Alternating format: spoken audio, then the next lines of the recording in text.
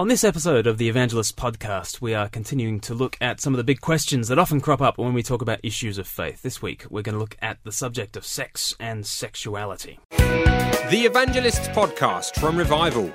Find out what's new in telling people the good news about God, the world, and you. With Andy Brinkley and Glenn Scrivener. Welcome back to the Evangelist Podcast. We're looking this time at sex and sexuality. Last week we looked at gender, which kind of led on to these issues. So why is the Bible so weird about sex and sexuality? First question, Glenn. Yeah, people often ask, why shouldn't the Bible just move with the times? Okay, as though the Bible was written in the 1950s, and now we need a new Bible for the 21st century or things like that. I think one thing to understand about the Bible and this issue is that it has always been out of step. It has always been out of step with surrounding culture. So in the Old Testament, the Egyptians had a very different understanding of sex and sexuality. The Assyrians had a very different understanding of sex and sexuality. You come into the New Testament and, the Greco-Roman world, my goodness, you couldn't think of a less biblical environment in which to produce the New Testament. One of the common sayings at the time was a woman for necessity, a boy for pleasure, and a goat for ecstasy. And this is kind of the culture in which the Bible is written. So the Bible's always been out of step. It's always been this weird thing that these believers in the God of Jesus get up to, that they've got these strange views about sex and sexuality. And I think that both Christians and non-Christians need to get our heads around that. So non-Christians need to get their heads around that in order to say, well, look, it's not simply an archaic vision of sex. It's always been a distinct vision of sex and always will be. But Christians also need to kind of not hark back to some golden age of when things were good, because the Greco-Roman world, not to mention the ancient Near East of the Old Testament times, was never preaching a kind of a Christian understanding of sex. I mean, some people might say, shouldn't the Bible move with the times? Shouldn't we kind of interpret the Bible through our particular worldview of the culture? Yeah. And yet the Bible was never written in that sense of trying to accommodate the culture. So to be true to the authors of the Bible, I think we ought to be out of step with the culture, because they always were. But some people might say, don't Christians have a negative view of sex? Yeah, and I think at that point we've got to say no. It's actually the most beautiful view of sex in the world. I mean, what is the Christian view of sex? The Christian view of sex and marriage and relationships and that kind of thing is basically, if you think about the idea of one flesh in the Bible, the phrase "one flesh," it means sex. It also means marriage. And so kind of the way the Bible ties these things together is very much the act of one flesh belongs within the union of one flesh. And that one flesh union is an all-of-life, embracing, unconditional covenant contract between man and woman for life. So you might think, oh, that's a really negative view because it limits your sexual options. Yeah, it does limit your options massively. But my first car was a beat up Vauxhall Astra. It cost me absolutely nothing. A good friend sort of gave it to me, and I let anyone drive it. Absolutely anyone could drive it. If I could get you on the insurance, you get the key. I don't really care. If you totaled it, it costs me nothing. That's fine. So with the Vauxhall Astra, anyone could drive my car anytime. But if I was given a Bugatti Veyron, the most expensive street legal car in the world, I think they retail at about £850,000 or something. If I had a Bugatti Veyron, nobody is driving that car unless your name is Scrivener, and even then. I think Christians very much have the Bugatti Veyron view of sex. It's very much, it belongs within marriage.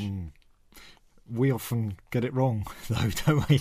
As Christians, although we have a positive view of sex, we are failures. Massively. And we need to be admitting to those failures. I am a sexual sinner.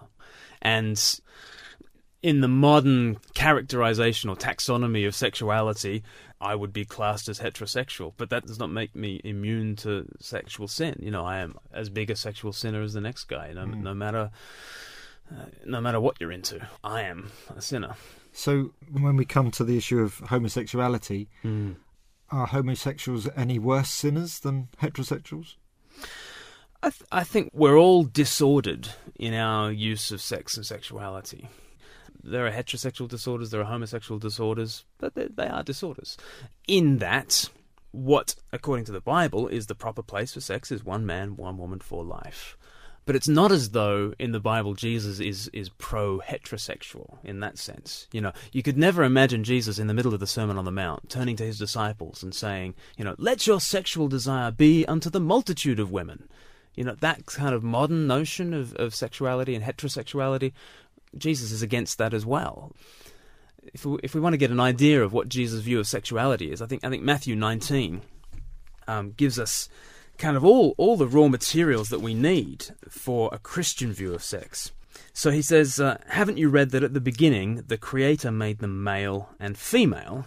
So he's quoting there from Genesis chapter 1. And then he quotes from Genesis chapter 2. For this reason, a man will leave his father and mother and be united to his wife, and the two will become one flesh. So they are no longer two, but one. And so what Jesus is doing there is here is gender. God makes us male and female in the beginning. And he's got this picture of marriage, which is one man, one woman, kind of united together. And outside of that context, Jesus says, don't even think about it. And that's Matthew 5. Don't even think about it outside that context. So when Jesus' disciples kind of hear about this, they say, if this is a situation between a husband and a wife, it's better not to marry. They're suddenly, oh my goodness, this is serious. You've just turned up the temperature to nuclear on this thing called sex and marriage. We all fall short of this ideal.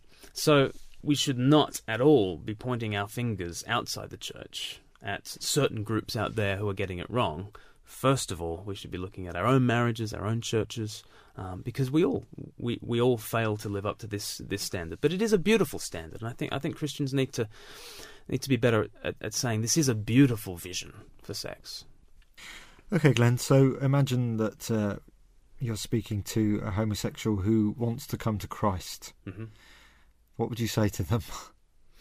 I would say to them what I'd say to anybody, because there's no sense in which that person is a greater sinner than anyone else, and there's no sense in which they're excluded from Christ more than anyone else, or in any sense of that. So I would simply say, well, yeah, Jesus is for you, and he has a wonderful way of life, and he has a wonderful vision for life, including our sex and relationships, and here's what it is. Do you understand that? And you'll fall short of it, and I'll fall short of it, but welcome to Christ, welcome to his body, where we're all struggling with this, and we're all falling in different ways. Do you want in on this? And what repentance will look like for them will be different from what it will look like from the corporate fat cat, or it will look different to someone who's absolutely enslaved to vanity or anything, or really, really wicked sins like pride and hypocrisy, religious hypocrisy. So, I mean, if a religious hypocrite wanted to come to Christ, oh my goodness, there's all sorts of repentance issues that will need to be worked out. But Christ is for them, and welcome. But they need to go in eyes wide open, knowing what Christ's vision is. And I think there's good news that I am not defined as a heterosexual, and my friend is not defined as a homosexual. Thank God there is another identity for us to belong to have. Christ gives us a new name to own and to live out of. So part of what repentance will look like will be if somebody really strongly identifies as homosexual. I think that's an unhealthy attachment, in the same way that, if someone identifies as a certain ethnic identity or whatever other identity that's not Christ's identity, that will be one issue that will need to be spoken through. But come to Christ as you are, and there's a great acronym, PRIEST. Now that I've said it, I've forgotten what it is. What is it? Practice radical inclusion. And the EST is the expect supernatural change. Transformation, rather. That would be preak. those would be the sort of the things that I'd be thinking as I was preaching the gospel to homosexuals, whether they're outside the church wanting to come in or inside the church, because there's plenty. Often people say that the Bible and Christians are homophobic. If somebody said that they think Christianity is wrong and harmful, I would respect that. I would not instantly call them Christianophobic. I think you can still disagree with something without being a phobic of that thing. In the same way that, I might think that Islam is wrong and harmful. Does that instantly make me Islamophobic? I don't know. If a Buddhist says, and many strands of Buddhism do, that eating meat is a sin and to be condemned, does that make them a carnophobic?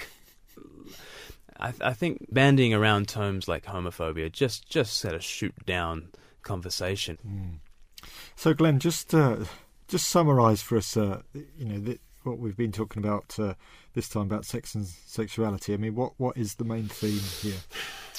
I think that, first of all, to say that this is nowhere near the centre of Christian faith. It really isn't.